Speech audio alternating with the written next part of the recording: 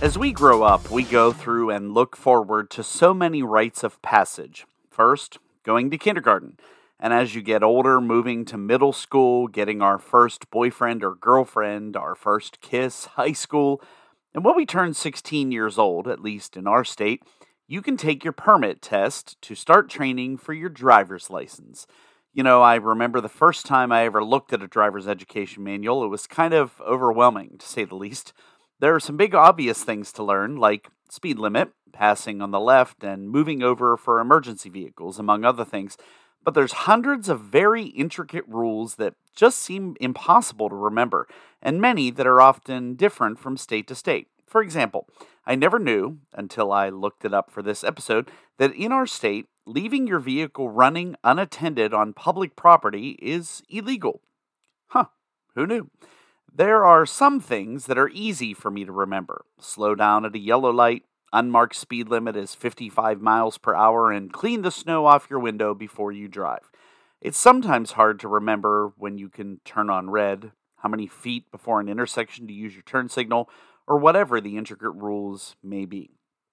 And I can tell you, as I'm sure many of you have experienced, there are a lot of people who seem to have trouble following even the easiest of rules. I used to be a very impatient driver, honking at every little thing that didn't suit my liking. The guy that pulls out in front of you, even though there was plenty of time for them to do so. The car going the speed limit in the left lane and refusing to pass, causing everybody to drive slower than what's posted. The person that changes lanes in the middle of an intersection. And I've admittedly gotten better and way more patient. I used to be really bad at that. But I don't know if it's me getting older or what, but I'm noticing so many more people not following the rules of the road, ignoring pauses at intersections, forgetting what a turn signal is, not putting on their headlights at dark. I almost got run off the road earlier this week by a truck passing me on the right side long after the second lane ended and we were on a one-lane road. I had 3 people this week pull out in front of me, because the end of their road apparently didn't require them to pause, let alone slow down. I try to follow street rules as much as possible, and I won't say I'm perfect, but I'm the kind of guy who stops at a stop sign in the middle of a shopping center at 11 p.m. when there's nobody around. As with every long-standing practice, traditions and rules around driving evolve, and they have been for decades as cars and highways have changed. Alongside those traditions are often myths and urban legends, dating back to who knows when, including this gem. I remember hearing people say that if you come to a stop sign that has a white ring around the edge, it was optional. You didn't have to stop. It was just a recommendation. I don't know if I've ever seen a stop sign without a white ring, so I quickly figured out that somebody was trying to pull my leg. And I'm pretty sure my state-issued driver's manual said I needed to stop at all stop signs. Stop signs are stop signs, regardless of whether or not they have a ring around them. Of course, anything you've heard to the contrary is either rumor or a joke somebody else is getting a good laugh out of. If a police officer pulls you over for running a stop sign, arguing that it was optional because there was a white ring around it probably isn't going to fly. So if you see a stop sign, come to a full and complete stop in order to avoid red and blue lights followed by a lovely ticket. Saying a stop sign is optional when we know the law says it isn't is almost like saying the rules don't apply to me. And I know that might sound harsh to some of you or maybe trivial to others, but here's the deal. If we feel those rules don't apply to us, I don't have to fully stop. I can go 80 in a 55 mile per hour zone, and I'm not saying I haven't been guilty of those things, but what other things do we feel don't apply to us too? What other rules or standards do we feel are optional or don't have to be followed all of the time? Most of us, hopefully, don't purposefully think about breaking the rules. Well, since we're on the topic, I'll tell you a traffic-related story. It was a little over a year ago, New Year's Eve, 2022, just hours before 2023. We were traveling along a 4-lane highway, and I lost sight of how fast I was going. And just when I thought I caught it, the flashing lights in my rearview mirror told me otherwise. Attempting to set the tone of this little adventure, I mustered up my best happy face in polite conversation until the trooper asked if I knew how fast I was going. With a smile, I responded I didn't know, and she politely told me how much over the limit I was going. She took my license and registration and returned to her car, and as I sat there waiting, knowing the inevitable outcome, I wondered if there was some way to get out of it. Maybe I could say, I didn't see the speed limit go down. Maybe I was blinded by a truck's lights. Maybe I wasn't from round these parts and didn't know how the speed limit worked. Well, that seemed reasonable, right? Why wouldn't she bend the rules for me? But the better question was, why did I think that the rule didn't apply to me? I guess we can all fall into that trap. Not the police speed trap, but the trap of believing some rules just don't apply to us. That trap gives us license to literally talk ourselves out of compliance. We find ourselves adjusting rules we don't like so they better fit our wants and needs, or ignoring rules we just plain don't like. We twist them into a distorted version of the original, bending them until they're just what we want them to be. And we can do this with God too. And we probably do it more than we realize. We can easily bend and twist God's word so it is more aligned with what we want it to say. We add to it, take stuff out of it, water it down, and all until we get just the right recipe of words to create something that is sure to satisfy our palate. When I look back at times I've fallen short, it's usually because following the rules wasn't convenient at the time. But obedience is rarely convenient. And I know every situation is different, but sometimes rules can just seem silly, or like they're made for somebody else, making us ask why we need to follow them. When you find yourself asking that, take a look at what the scriptures say about this topic. I want to look at Romans chapter 7. Obedience is a maturity thing. It takes being intentional and disciplined. And in this passage, Paul is talking about how he struggles with this very internal conflict. I'll start at verse 14, and this is the New Living Translation. So the trouble is not with the law, for it is spiritual and good. The trouble is with me, for I am all too human, a slave to sin. I don't really understand myself, for I want to do what is right, but I don't do it. Instead, I do what I hate.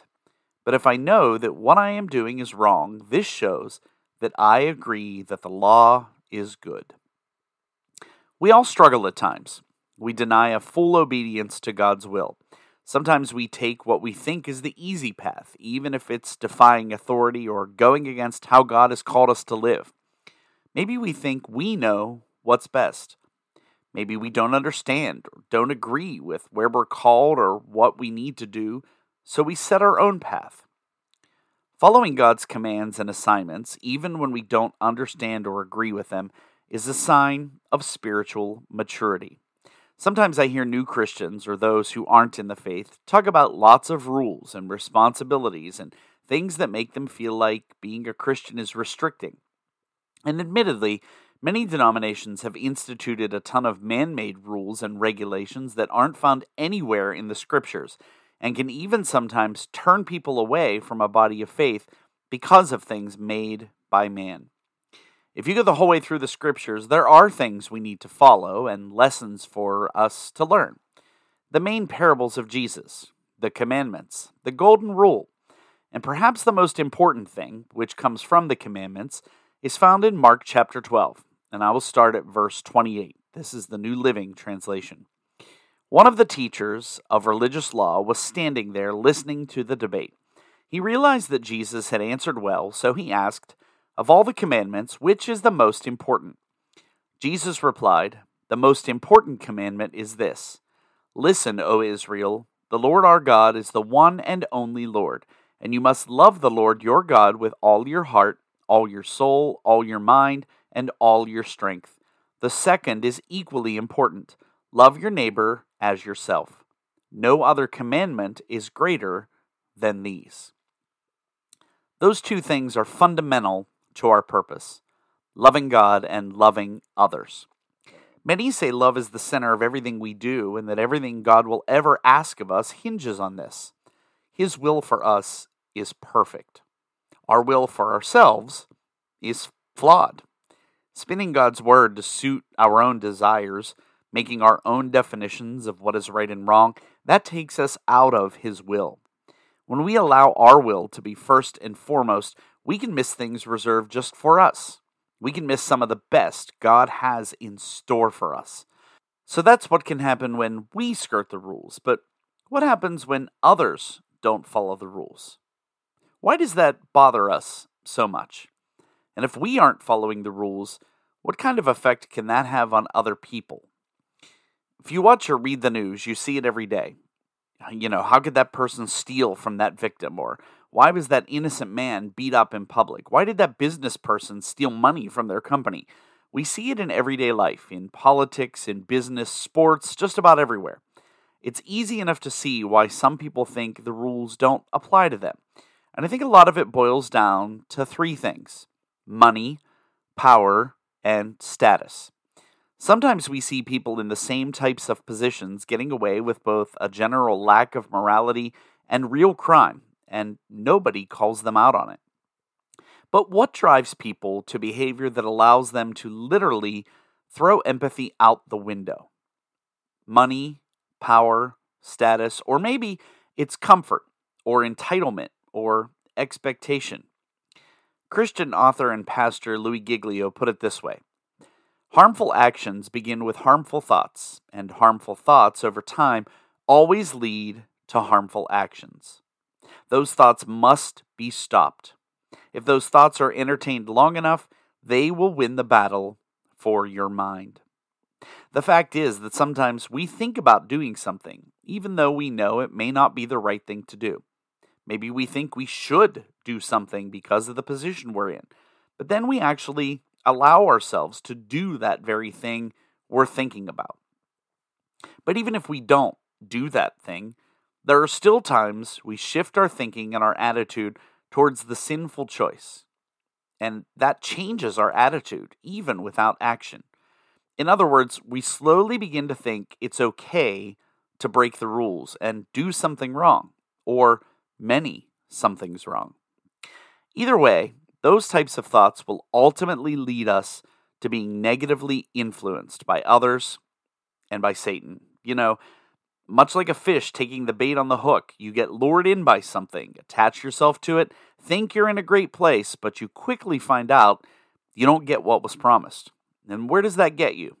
Instead, you head into a downward spiral in a direction very different you intended, often including destruction, shame, and often separation. Now, please hear me when I say this. I know that not everyone disregards the rules to the extreme that I just listed, the downward spiral.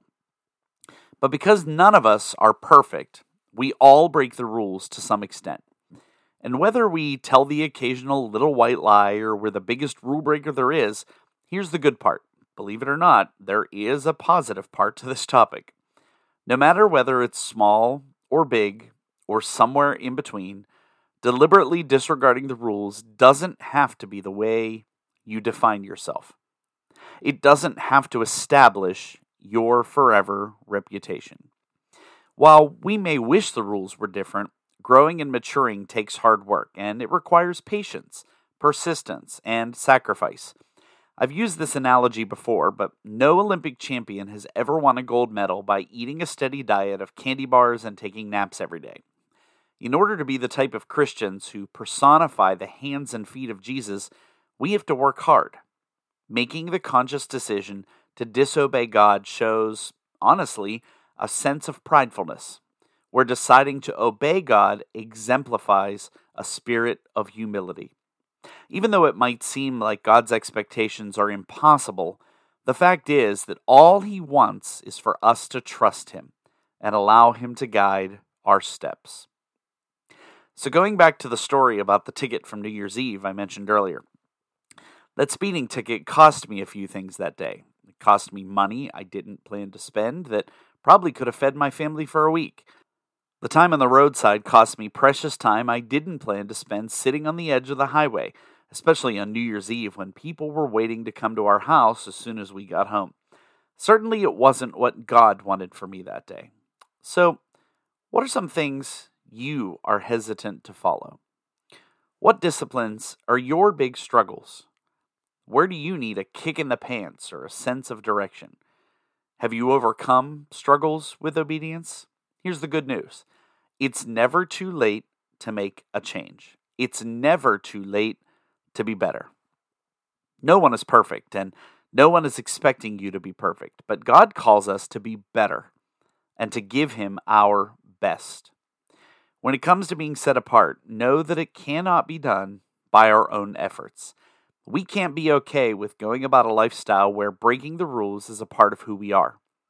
Being set apart doesn't mean we can't have fun, but we are not to indulge in things that are contrary to our beliefs. The moral of the story? Be a good example. Let your light shine for others. God has chosen you to show His glory in you. We must allow our lives to reflect the great price that was paid for us. What does it mean to live a life that's set apart? Listen to these words from 1 Peter 2:9, and this is from the Message translation. But you are the ones chosen by God, chosen for the high calling of priestly work, chosen to be a holy people, God's instruments to do His work and speak out for Him, to tell others of the night and day difference He made for you, from nothing to something, from rejected to accepted. I don't know about you, but I'm grateful for the reminder that He gives us every day that it's okay to be the good guy. And while it's not always easy, it is the right path for us. God has the best in store for you and for me. I pray today that He will help us focus on the good and that we will not miss out on the plan He has for our lives. It's my hope this week that we can all grow and maintain this discipline in us. No matter how small we start, you can do it. Well, friends, it's been great being with you again. I pray this week you're able to seek the good in yourself, in others around you, and in all God has for you. And as always, I really do appreciate you tuning in. We'll see you back here next time when we'll have more for you on Cue.